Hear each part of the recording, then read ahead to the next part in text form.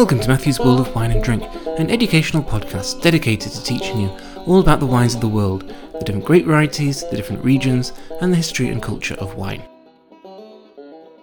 In this episode we're going to look at Merlot, a black grape variety which takes its name from the French word for blackbird, merle. It is the most planted grape variety in France, and therefore very important, and planted in many other regions around the world as well.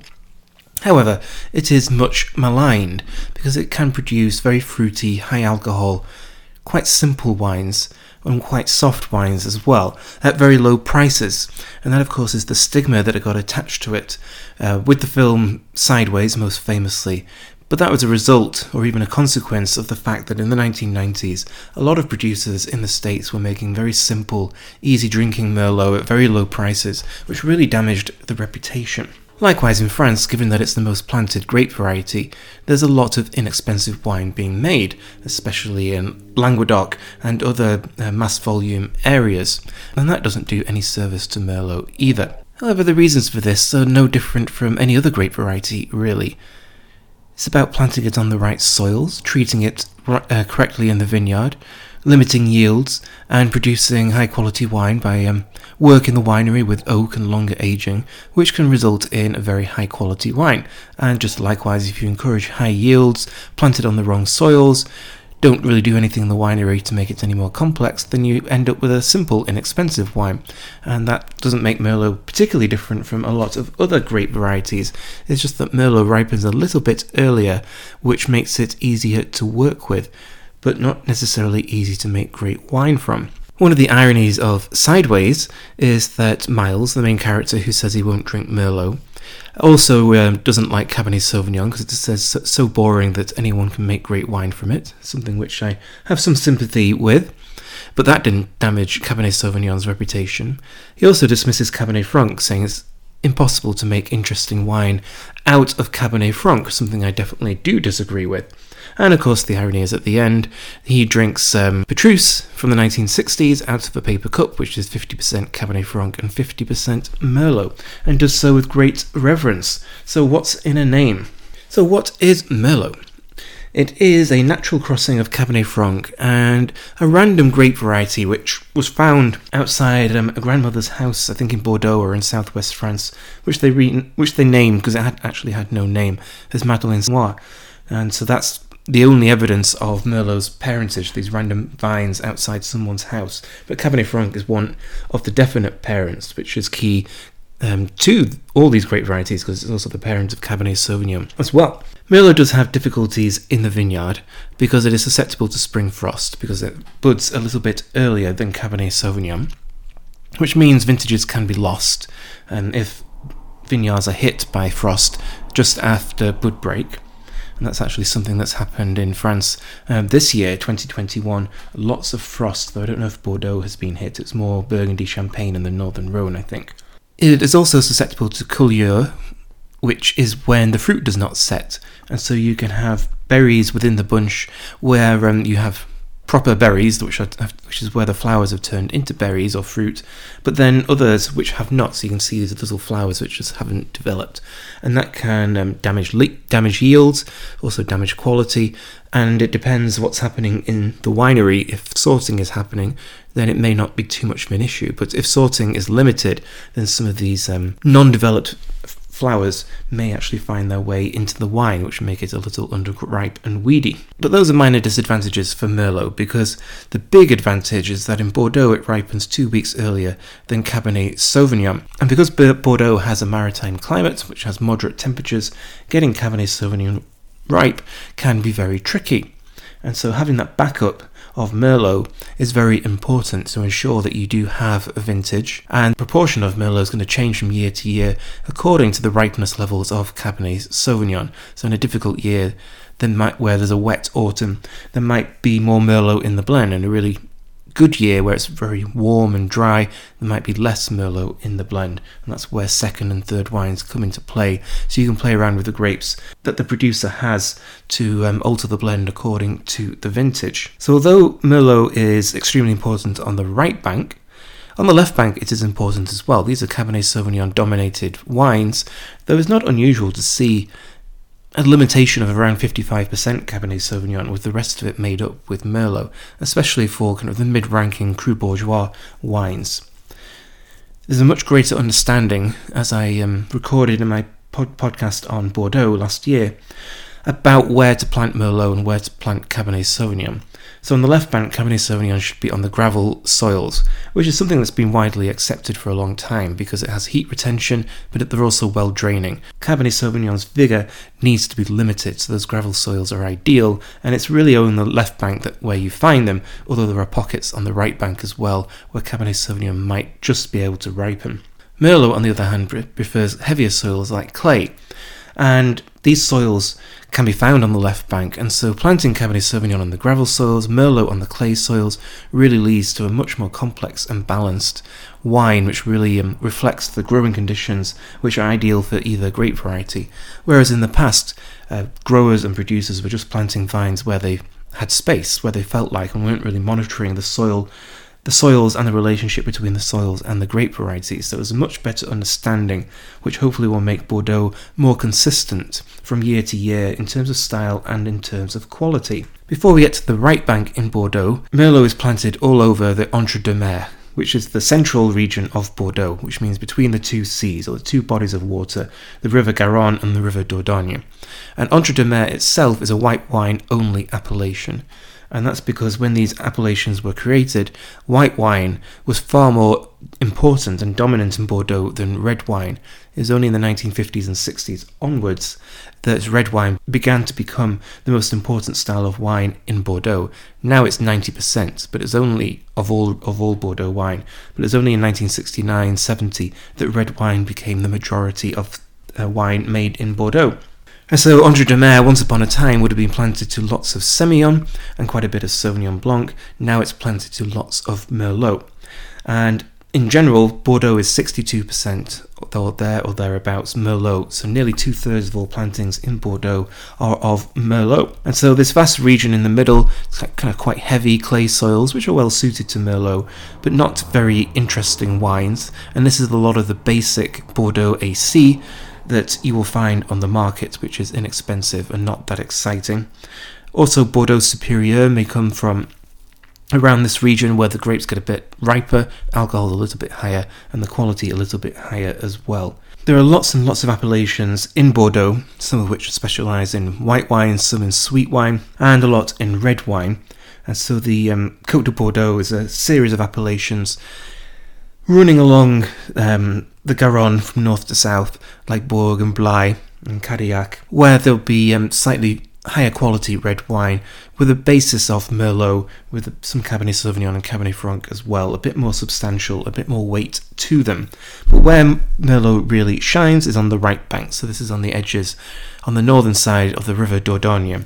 So famous appellations like Saint-Emilion and Pomerol. And here, the soils are more clay and limestone, and therefore ideal for Merlot, because those heavier soils really allow access to water, which Merlot needs, and you get extra ripeness, which is the style of wine that Merlot excels in, where alcohol can be 14% or more, and these wines will be quite plush and quite ripe. Although in Pomerol especially, there are pockets of gravel soils where Cabernet Franc works really well, and so some of these wines will have maybe 80% Merlot, 20% Cabernet Franc, just to give that extra tannic structure, a little bit extra herbaceousness, extra red fruits. For more information on these appellations, listen to my podcast on Bordeaux, where I talk about them in more detail. But we have Pomerol, which is really plush and ripe and intense, expensive. North of Pomerol is Lalande de Pomerol, which is a really good value alternative. And then east of Pomerol is Saint-Emilion, which is a little more varied in quality. Again, Merlot dominant. There are some good Saint-Emilions, there are some very good Saint-Emilions, and then there are some outstanding Saint-Emilions, really depending on the producer and the site and the location. There's a lot of variation within Saint-Emilion, according to soil types, according to aspect, according to proximity to water as well. And then there are the satellite appellations of Saint-Emilion, which produce less intense, less full wines, but which can be very good value. And a lot of the style of these wines does depend on the producer, how much new oak is going to be used, or how little new oak is going to be used, and whether it's stainless steel, cement, or concrete. So there's a lot of different factors going in to the styles of Merlot being made in these high quality regions, which is why we shouldn't think of Merlot as a uniform monolithic grape variety. It can be on its own, it can be in blends, it can be made in different ways, and it will express the terroir just as any other quality grape variety will do.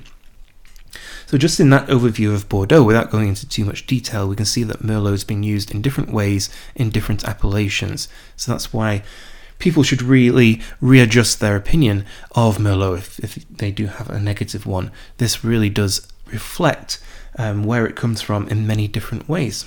In the rest of France, Merlot is going to be found in neighbouring Bergerac, which produces similar styles to Bordeaux, but it's a little bit warmer. So it might be more of a blend between Merlot and Cabernet Sauvignon. And then going down into Languedoc, where single varietal Merlot might be made or used in blends. And there is Merlot found across southwest France, used as part of blending. In Languedoc, often the wines are going to be quite simple and inexpensive, grown on fertile soils, which gets the grapes ripe very easily without building up complexity, which is again where part of the bad reputation of Merlot comes from. If you're ever on an aeroplane, and it's been a while since I've been on one, often there's little bottles of red wine that you get served on Merlot from Languedoc, which are quite simple and fruity, soft tannins, and quite cheap, it has to be said. Merlot can also be used in Cahors, for instance. Cahors is a region which has to be 70% Malbec, but 30% of it can be Merlot or Tannat. Not used as much as it used to be. Merlot was used to bulk up the wine, give it a bit more fruit, give it a bit more alcohol in a region where it's historically quite tricky to get Malbec fully ripe.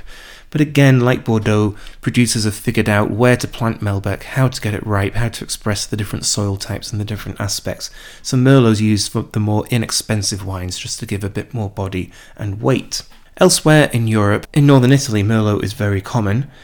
Again, often for inexpensive fruity wines. It is of course not indigenous to Italy, but it is one which is quite widely planted in the Veneto for that fruitier style of wine, something that doesn't necessarily reflect the terroir of Italy, but which will make growers and producers quite a bit of money.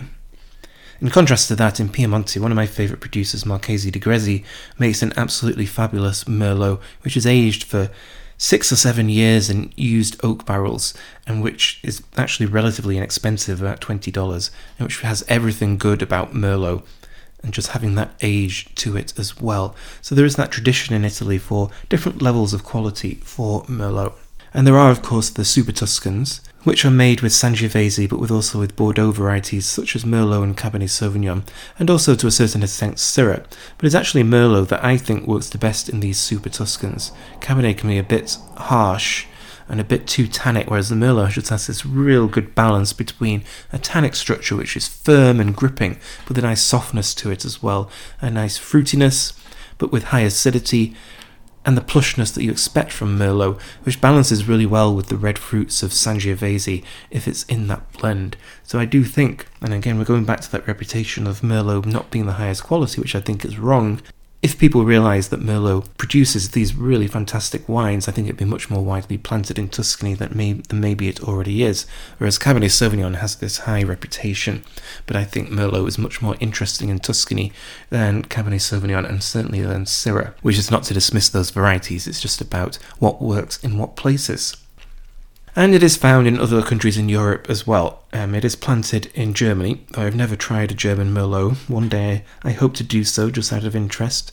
And then in Spain, you might find Merlot as a very small part of a traditional blend. So in Priorat, it's mainly going to be Garnacha and Carignana, but then Merlot, as well as Cabernet Sauvignon and Malbec and Syrah, can be added to the blend in small proportions, just to balance the wine, maybe add some fruit and some nice tannic structure as well, because Garnacha can be a little light in tannins. And then also in Ribera del Duero, that's another region where the wines can be 10% Cabernet Sauvignon, Malbec or Merlot in a blend with Tempranillo, just to add some black fruit and tannic structure, but in small proportions. But there are Bordeaux blends made in Spain, though not that common to find outside of the country. So moving to the New World, so to speak, and here in the United States, Washington was the first region to really proclaim itself as the Merlot state. They make lots of other good wines too. including Cabernet Sauvignon, but they realised there was no point in competing with California and Napa Valley. So back in the early 90s, they made Merlot the signature grape variety.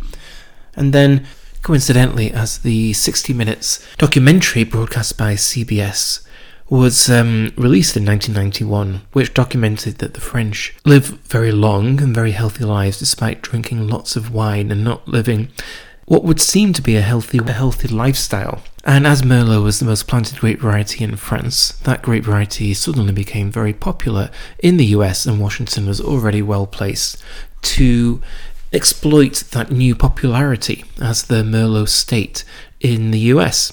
And so Washington Merlot became very popular. The problem was that the consumers were not looking for high quality Merlot, of which there was plenty being made in Washington. Instead, they were looking for the $5 medicinal Merlot. And so Washington producers reacted to that and started making pretty inexpensive, average, everyday drinking wines, which people were drinking by the glass just for their health benefits. So by the time we come round to Sideways in 2004, the reputation of Merlot had really fallen from being a wine that had these health benefits to actually not making very good wine at all, which is just a reflection of consumer habits and producers, the style of wines that they were making. And so Washington had to distance itself from Merlot a little bit, no longer promotes Merlot as the signature grape variety of the state, but there is plenty of very good Merlot made in Washington, which just balances the acidity and tannins of Europe with the fruitiness of California. Washington, at its best, is a nice crossover between the two. And then, of course, there is California. Before the French Paradox, in the 1980s, there wasn't that much Merlot planted in California. One of the big Merlot producers was Duckhorn, which still rests its reputation on being a premium Merlot producer. But after the French Paradox in the 1990s, lots of producers started to plant Merlot, again, of very differing levels of quality. There is some fantastic Merlot made in Napa Valley, as well as in Sonoma County, and also going down to Santa Cruz Mountains and into Paso Robles. But there is not the demand for it that there once was, which means that unfortunately a lot of the top producers are distancing themselves from Merlot and either disguising it as part of a blend or just not really making it at all. Merlot is used in a lot of Cabernet Sauvignon dominant blends, just softening the wines and making it a little more fruity and approachable. Merlot on its own, when you do find it, has a really nice fruitiness to it, firm tannic structure, high acidity, and actually quite difficult to differentiate from Cabernet Sauvignon. More plum-based aromas rather than blackcurrant, but not necessarily that easy to distinguish in a blend. Frog's Leap is one producer in Napa Valley which makes an extremely good age-worthy Merlot. Arietta is another one at a more expensive price point. Paradigm is another one too. And then going down into Santa Cruz Mountains, Ridge occasionally make a single vineyard Merlot from their Montebello site, which can be extremely serious. They do that according to the vintage. So lots of good Merlot potentially made in California, but not favourable to consumer tastes, which is unfortunate. Another US region worth noting is Long Island in New York, which may not have the same international credibility that many California regions do, but actually produces very good Merlot. Has an Atlantic climate, maritime, so not dissimilar to Bordeaux's. Vintage variation there is extreme. In a bad vintage, Long Island Merlot and other wines can be really bad. In a good vintage, or a great vintage, the wines really do excel. These wines are worth kind of keeping an eye out on, because I do think the Merlot there is very good. There's some Cabernet Sauvignon planted, but again, like many areas of Bordeaux, getting Cabernet Sauvignon ripe is quite difficult. Whereas Merlot is much more reliable because it's earlier ripening, therefore avoiding not just the autumn rains, but even autumn storms or hurricanes. And it produces wines which have a really nice fruitiness to them and a tannic structure that aren't too soft, but just have that firmness to them, which really represent the best styles of Merlot that are made across the world. And so I would connect Long Island to Bordeaux, but also to Uruguay as kind of a Bermuda Triangle across the Atlantic Ocean. So not always consistent or the best, but when it works, Long Island Merlot is absolutely superb. Going down into the southern hemisphere, we have Chile. So Chile made its reputation in the 1990s internationally through selling Merlot, which was inexpensive, good value, fruity, approachable, but it turned out a lot of those wines were actually made from Carmenere. The producers weren't actually sure what was Merlot and what's Carmenere. They thought it was all Merlot in the 1990s and realised quite a bit of it was actually Carmenere, which is quite a different grape variety, also originating from Bordeaux, but more tannic and also more herbaceous and more green, and a bit more like Cabernet Sauvignon than Merlot. I was surprised that people would make that confusion between Merlot and Carmenere because they really do taste quite different. And so Chile still has a bit of an image issue in promoting their wines, and the confusion about Merlot and Carmenere is emblematic of that. Going across the Andes to Argentina, so some good Merlot made in Mendoza, but kind of gets lost compared to Malbec for sure, also compared to Cabernet Sauvignon. But again, planting Merlot in the right location, at the right elevation, because Mendoza is all about altitude, and just getting Merlot ripe at the right time, prolonging the growing season, but not making it too long, just to get that balance between fruit, tannin, and acidity. But where in South America Merlot really shines is Uruguay, which is one of my favourite countries. The signature grape variety there is Tannat, and that's because partly due to Basque immigration in the 19th century. It's also because Tannat has thick skins, which makes it resistant to rot, which is an important issue in Uruguay's maritime climate, which is quite similar to Bordeaux's. But given that Uruguay's climate is quite similar to Bordeaux's, it's no surprise that Merlot really excels in Uruguay. And having spoken to producers and wine industry insiders in Uruguay, there's no doubt that they believe that Merlot is the black grape variety that really makes the best red wine. Similar in style to the Right Bank in Bordeaux. So fruity and slightly plush, but with nice firm tannins and not too big or too overpowering. Uruguay, unfortunately, is a small country overshadowed by neighbouring Argentina in terms of wine production, as well as in other many cultural aspects. It's also difficult to promote Merlot-based wines because it is unfashionable, unfortunately, across the world, whereas Tannat is a bit more unique and more of a signature grape variety, but I do believe that Merlot is the best style of red wine being made in Uruguay. In South Africa, moving across the Atlantic Ocean, there's certainly some single varietal Merlot being made there, which is usually going to be at a cheaper price point. Merlot is generally more likely to be found in blends, maybe a dominant part of a blend in Stellenbosch. For example, De Toren make a Merlot-based blend, which is quite expensive, but more likely to be a minor part of a blend with Cabernet Sauvignon and other Bordeaux varieties. I have to say I find that the wines made from Rhone varieties in South Africa a bit more interesting than Bordeaux varieties.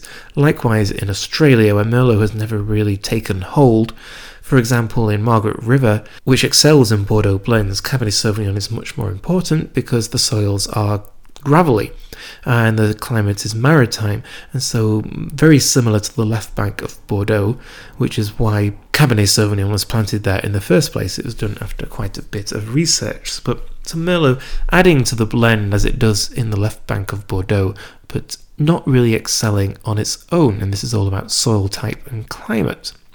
And then finally finishing in New Zealand in Hawke's Bay, which is the driest and warmest part of New Zealand on the eastern part of the Northern Island, protected from the maritime climate which most of the rest of the country is subject to. And so it being warmer and drier means that Bordeaux varieties can get ripe, and there's a few other places in New Zealand where that is the case. Waiheke Island is one example, which is just north of Hawke's Bay. Also in Hawke's Bay, the soils are gravelly, and so again, quite similar to the left bank of Bordeaux.